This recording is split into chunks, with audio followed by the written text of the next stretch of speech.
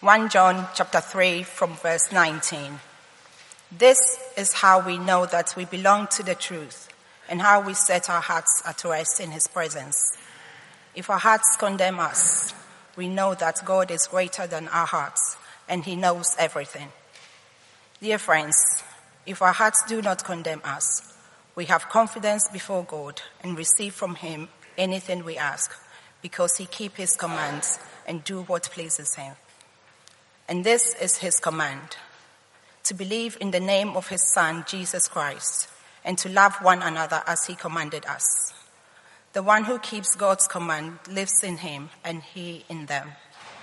And this is how we know that he lives in us. We know it by the Spirit he gave us. Dear friends, do not believe every spirit, but test the spirits to see whether they are from God, because many false prophets have gone out into the world.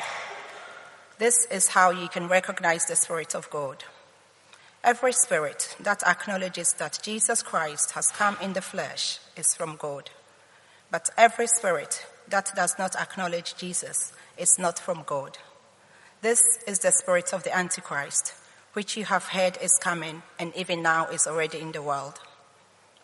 You, dear children, are from God and have overcome them, because the one who is in you is greater than the one who is in the world. They are from the world and therefore speak from the viewpoint of the world, and the world listens to them.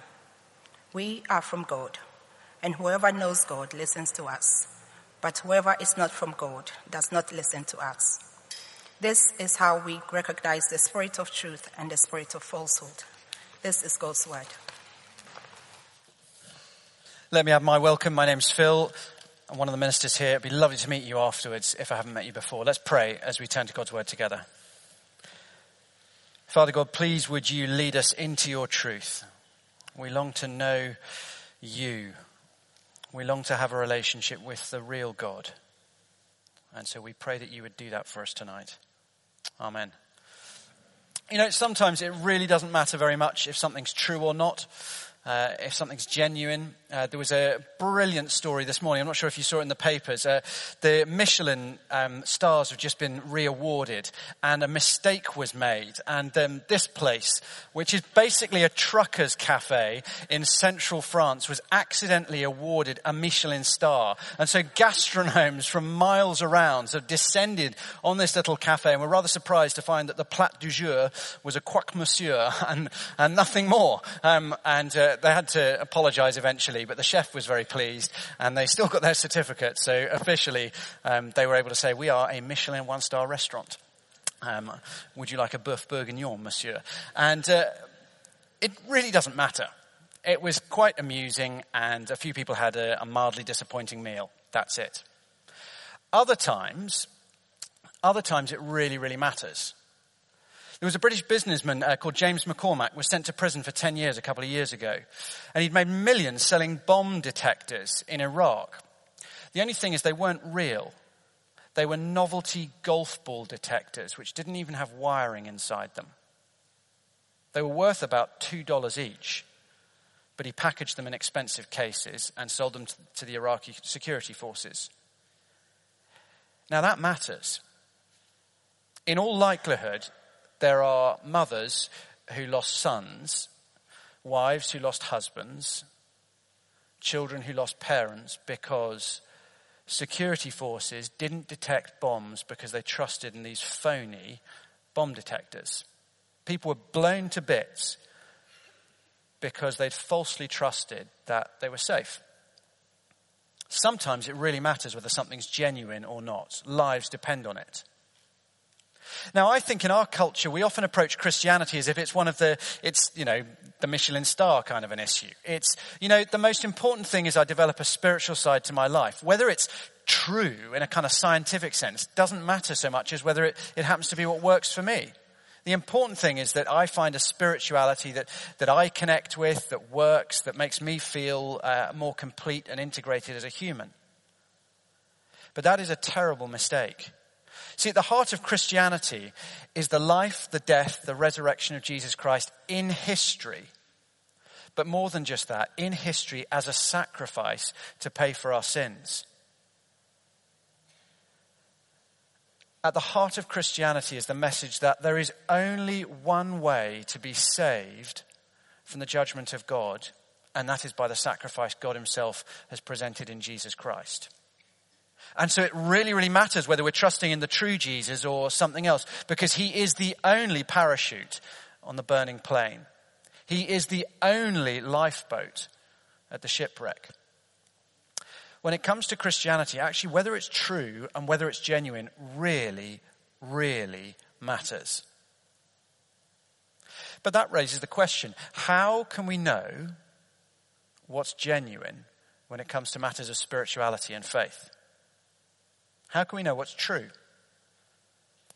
Now, as we've seen, this letter of 1 John that we're working our way through is a letter of assurance to people who've been left behind. A group, it was you lot last week, so we won't assault anybody's sensibilities this week. They've gone, so they're no longer here. The empty chairs at the back, they have up and left. A third of the church have gone. And they've said to the people who are the true believers left behind, look, you're not the real article. God has given us fresh revelation. You're missing out on what the Spirit is saying and doing in our day. You've been left behind. You're not really fully mature Christians with the Spirit in you. And so the people left behind, you lot, us, we just feel a bit mundane and ordinary. And we wonder, am I missing out on the best that God has? Am I missing out on what the Spirit is really doing today? And so John has written to give them assurance. This key verse, chapter 5, verse 13. I write these things to you who believe in the name of the Son of God, so that you may know that you have eternal life. Assurance is the subjective certainty of an objective fact. Okay? It's the subjective certainty of an objective fact. Those who trust in Jesus Christ are promised eternal life and forgiveness. Objective fact. Jesus gives eternal life and forgiveness for sins to anybody who trusts in him. Objective fact. Assurance is when I say, I know that I trust in Jesus and I know those promises are for me. That's assurance. And we've seen throughout 1 John that there are a number of things that believers can look to when we feel a bit wobbly, when I'm not really sure. Do I really? Some of the stuff I think and feel and do and some of the stuff that other people say to me, it makes me wonder whether I really am a Christian. And so in the letter of 1 John, he's told them a whole load of things which will help them have assurance that yes, if you trust in Jesus Christ, you have everything you need. And God will look after you and bring you to eternal life. And the very last thing that he pointed to at the end of chapter 3, verse 24, the one who keeps God's command lives in him and he in them. And this is how we know that God lives in us. This is how we find our assurance. We know it by the Spirit that he gave to us. In other words, he says, if the Spirit is living in you, you can be certain, you can be sure that you belong to Jesus Christ. Now the Spirit he is the Spirit of adoption in the Bible. He brings us intimacy with God. So in Romans 8, we're told that it's the Spirit who enables us to, there is this huge gap. There's me here with all my sin and my stupidity and just my finite smallness. And there is great God up there. And it's the Spirit who enables me to believe that when God says in the Bible, I can call him Father, that I can say, Father, help me. I can pray to him. That's the Spirit's work. It's the Spirit who enables me to trust that the promises that the Bible says are for anyone who believes are promises I can hold on to. But that brings a problem because that's subjective. And the false Christians who've left the church, they say, well, the Spirit tells us that you lot are missing out and that you've got it wrong and we've got it right and this is where the action is. And we are the true people of God. So how on earth can you argue with somebody who says, well, the Spirit might say that to you, but the Spirit says to us something different? How on earth do you argue with that? How do you argue with somebody who says, you're really missing out? The Spirit is doing something fresh and different that we know about. And John therefore writes in this section 2 key truths to enable them to really understand how you can spot false and true spirituality. False and true Christianity. How you can discern between the claims of people who are frankly talking nonsense and those who are following Jesus Christ. And he wants them to know this so that they're not dragged away and so that they can help others to stand firm. And that's my prayer for us tonight.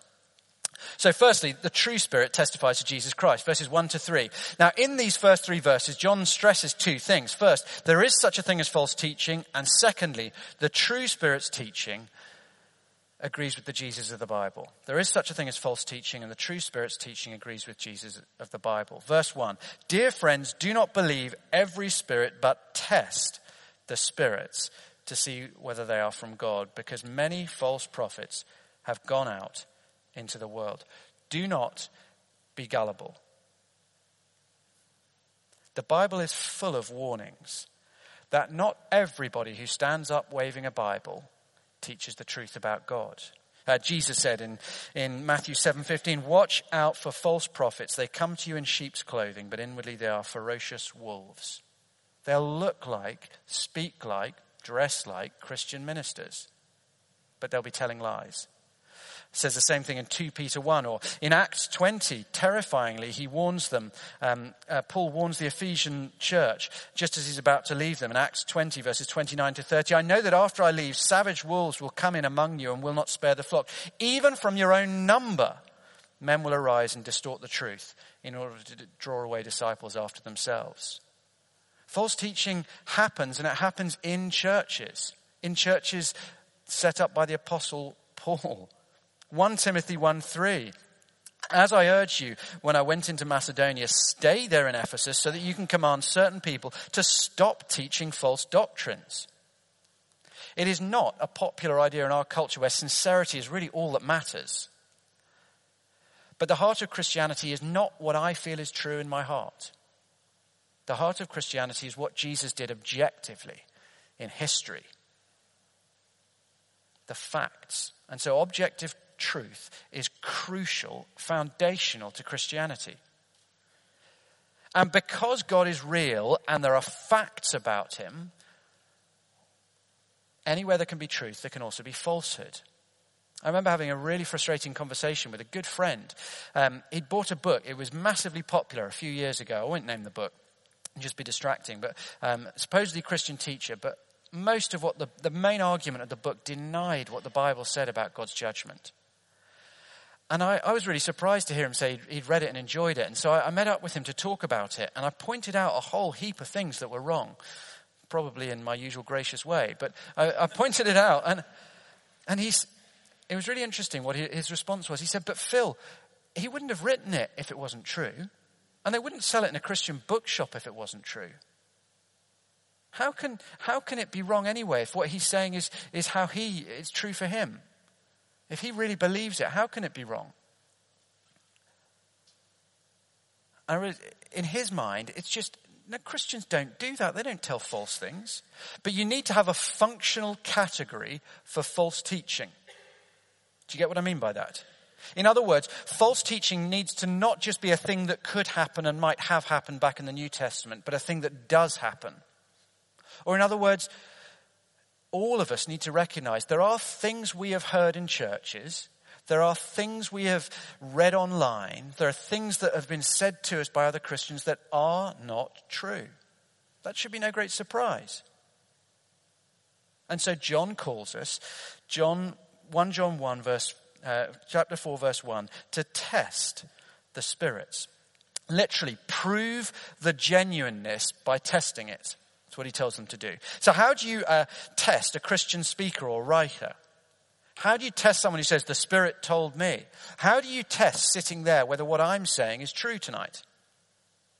Well, there are a number of tests throughout the Bible, but he focuses really on just one here. It's not the only test in the Bible, but the one that he focuses on in verses 2 to 3 is this.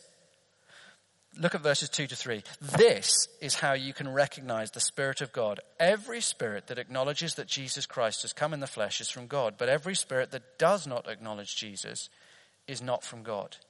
This is the spirit of the Antichrist, which you have heard is coming and even now is already in the world.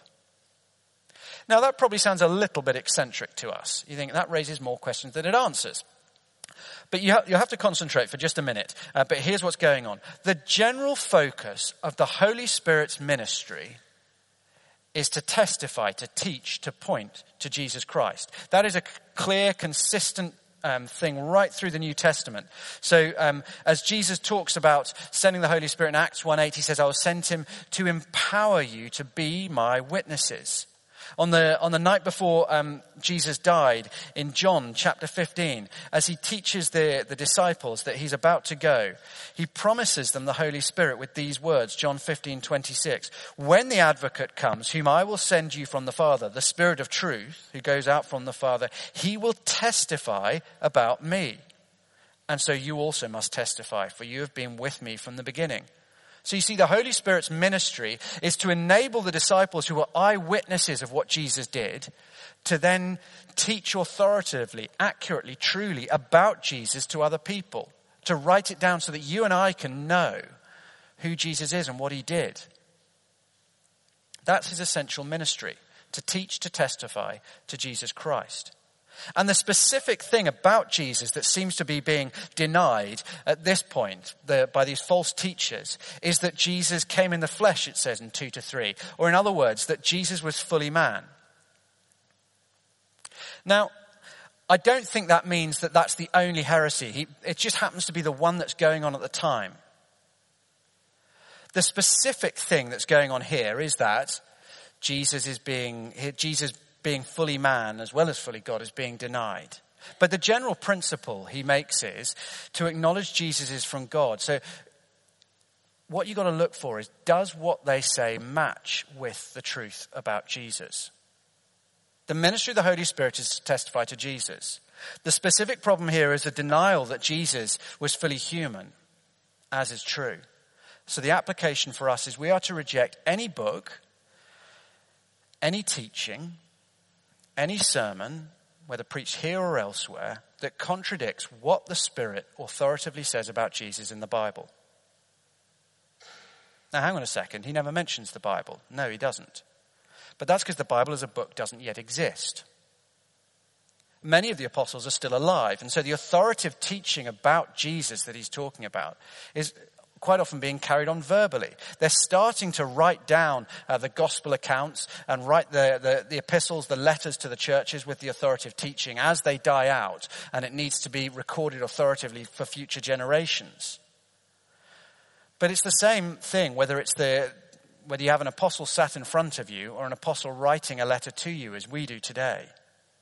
Any teaching that claims to be from the Holy Spirit but which doesn't fit with what the Bible says about Jesus is to be rejected. Because the Spirit who spoke about Jesus in the Bible isn't going to suddenly change his mind and say different things in our day. Now, clearly the tightest application is teaching about Jesus, about who he is and what he did. But also, it does mean that with any issue, people who claim to be speaking with the mind of the Spirit today, but who contradict what Jesus teaches, or things that fit with what Jesus teaches, are to be rejected. What does Jesus say about this issue? What does Jesus' example demonstrate? What teaching from the rest of the Bible does Jesus endorse? Those are the questions we should ask when it comes to sexual relationships, or money, or the treatment of refugees, or our attitude towards those who differ from us politically. We go to Jesus, and we reject any teaching which doesn't fit with the Jesus of the Bible. This book is the authoritative voice of the Holy Spirit. And so the better you know this book, the better you know the Christ at the heart of this book, the better you'll be able to tell whether the sermons you hear here and in other churches and the books you read and the things you read online are true and are driving you deeper into a relationship with God, or are not true and taking you away. There's his first test. The true Spirit testifies to Jesus Christ. Now, the Spirit is a relatively new friend in John's letter to us. He first appears in 3:24 explicitly. But in verses 4-6, he's now going to take us to an old enemy we've encountered a number of times already in this letter. That is the world. Not the natural planet. It's not like he hates David Attenborough documentaries. The world it's a sort of way of talking about humanity and our rejection of God. But because the human rejection of God is so prevalent, so widespread, so universal, John just talks about the world in its opposition to God. It's a tragic fact that you can use that as a shorthand. And he tells us that false spirits, secondly, fit with the world. Look with me at verse 4. You, dear children, are from God and have overcome them, because the one who is in you is greater than the one who is in the world. Now, to a church that feels intimidated, slightly empty, and rather weak, these are wonderful words of comfort. Don't be afraid. You have overcome.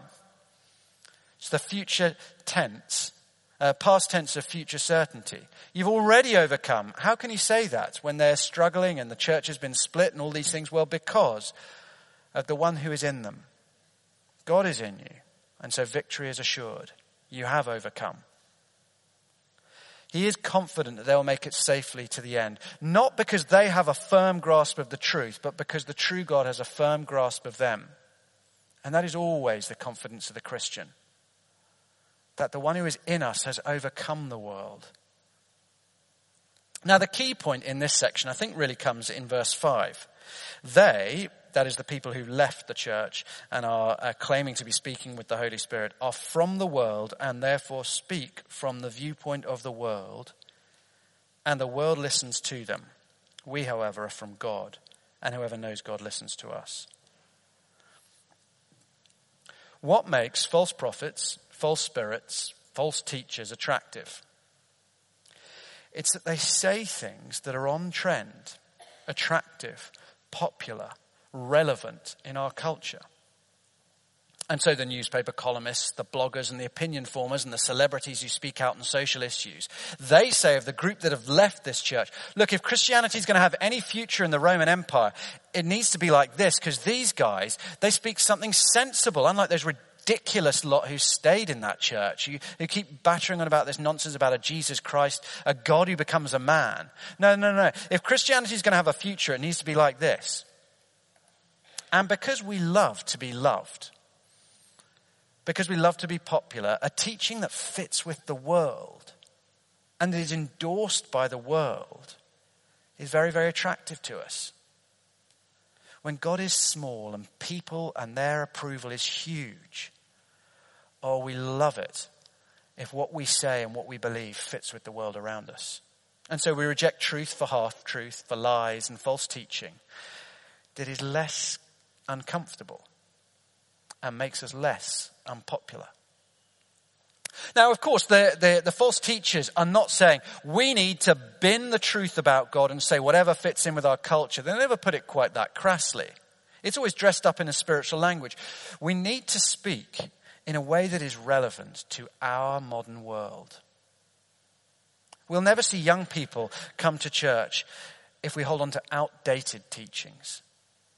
We must be open to what the Spirit is saying to the church today.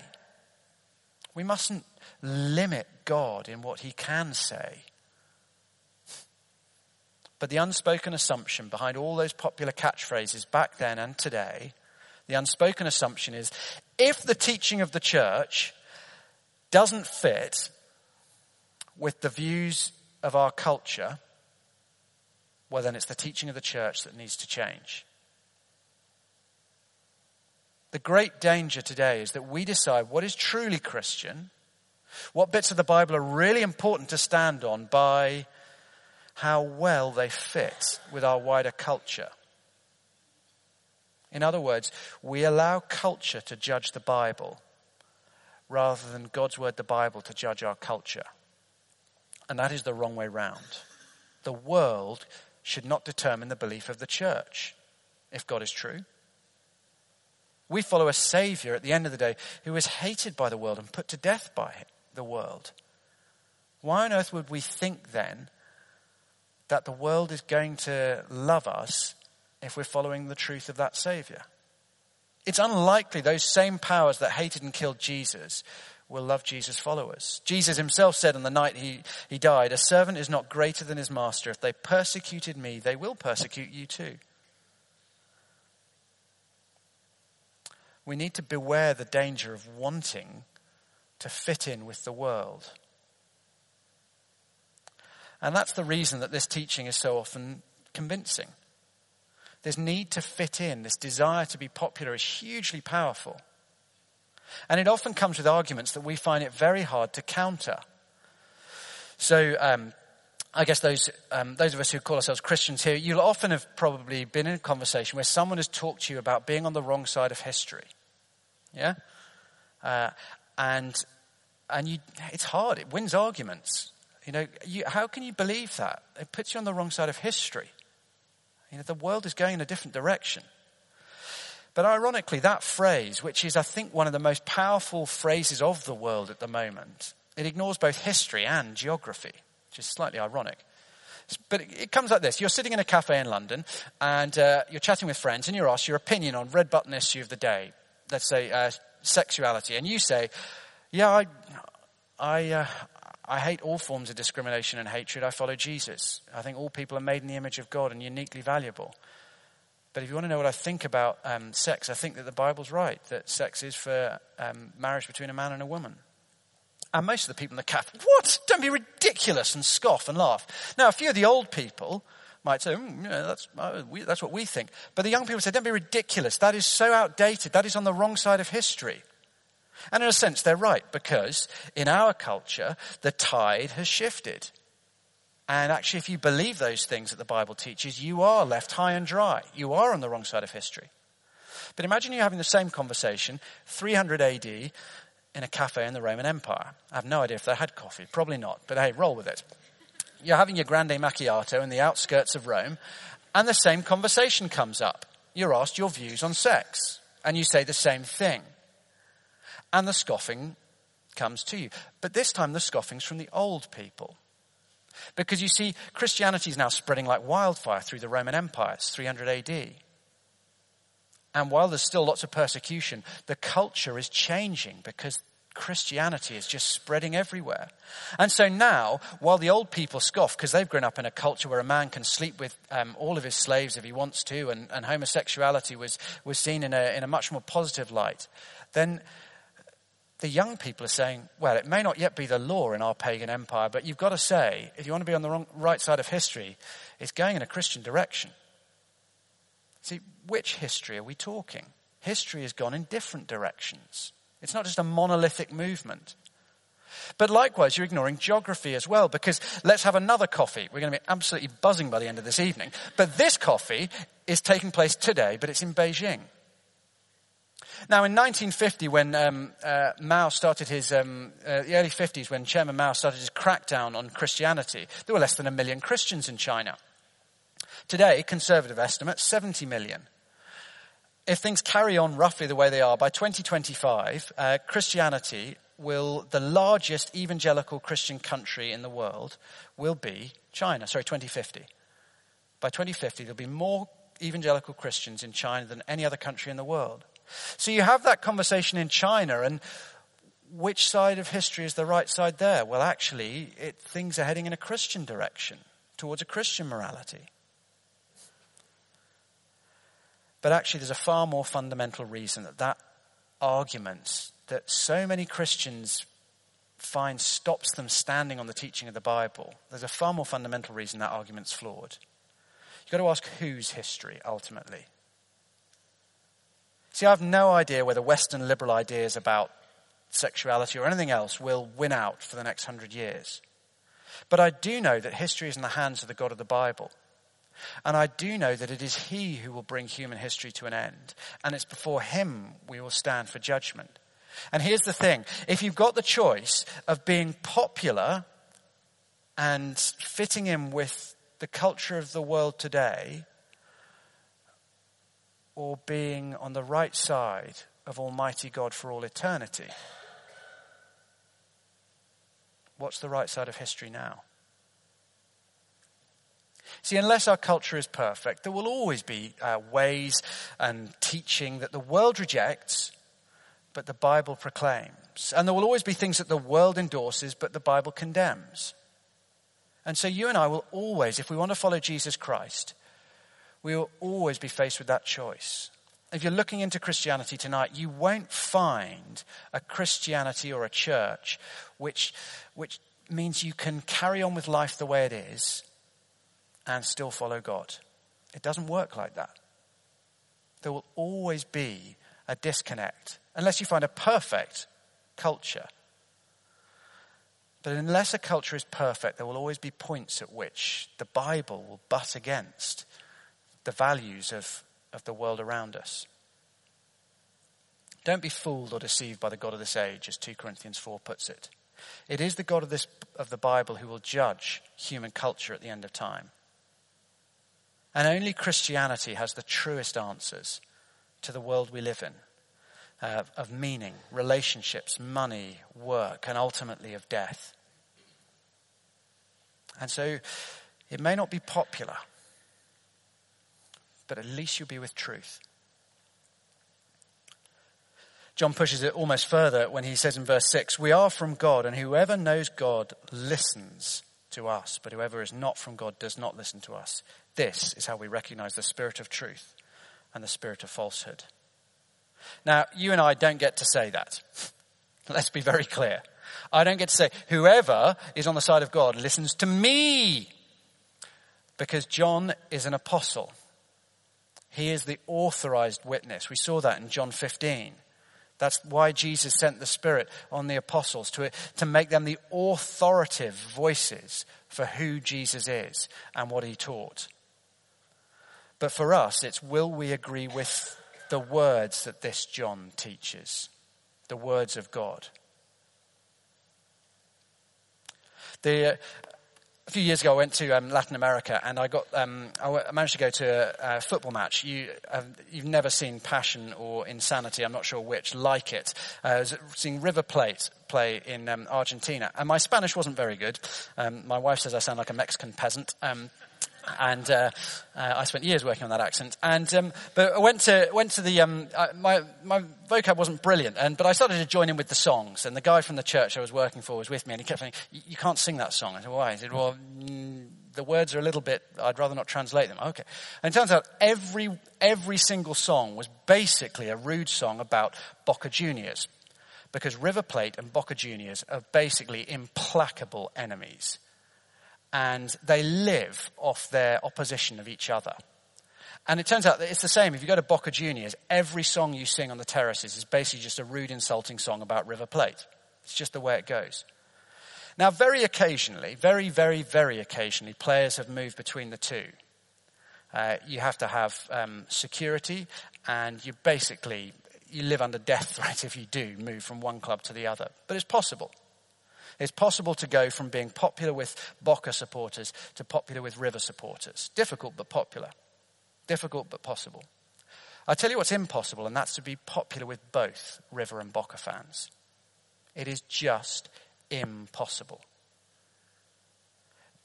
Because everything that River stands for, Boca is against. And everything that Boca stands for, River is against. And the world and the church have always and will always disagree. It's why we humans put Jesus to death. No culture is so wicked that on every point it will disagree with what God says. But then no culture is so perfect and wise that it will align itself completely with the Bible. And you and I have to decide, whose approval do I want? The world or God? You see, because ultimately it's not an intellectual problem usually in spotting false prophets and true Christianity. It's really an intellectual issue. It's a heart issue. Am I willing to stand up for what will make me unpopular? Or do I want to follow teachings which will enable me to fit in? I'm not saying the church should be deliberately unpopular and should be a time warp of fusty rejection of anything modern or popular. You know, the music has to be from the 1950s. The minister has to dress like, well, yeah, anyway. But, the way we express Christianity should be relevant and shaped by the culture around us. But the Christianity that we express must be God's Christianity. The one the Holy Spirit speaks through his word, the Bible. Christianity that is true, that is of the Spirit, is a Christianity that is grounded in, that stands on and proclaims the word of God, no matter how unpopular that is. And it's a Christianity that's willing to reject what doesn't fit with this book, the Bible. You see, the wonderful thing is that the reason that you and I can have assurance, certainty, not just that Jesus lived and died and rose again, but that he did that for me so that I would be saved and I would have a relationship with God and I would be secure for all eternity. The reason that you and I can have certainty, assurance about that, is that we have an accurate, reliable, true, certain record of who Jesus is, what he said, what he did, how he died, and that he rose again. We have a word on which we can stand forever, a word against which we can judge everything else, a word on which we can build our lives and bet our future. Let's pray. Our Father, we thank you. We thank you that Christianity is not just an opinion, but truth. Father, we pray that you would give us courage, not to be afraid that to stand by the Bible might make us unpopular. Father, we pray that we would be willing to follow the crucified Saviour who was rejected. But I pray that we would have the confidence of knowing that the one who overcame death lives in us, and through him we will overcome. And so we pray we would be gracious and humble, but also courageous and true. Amen.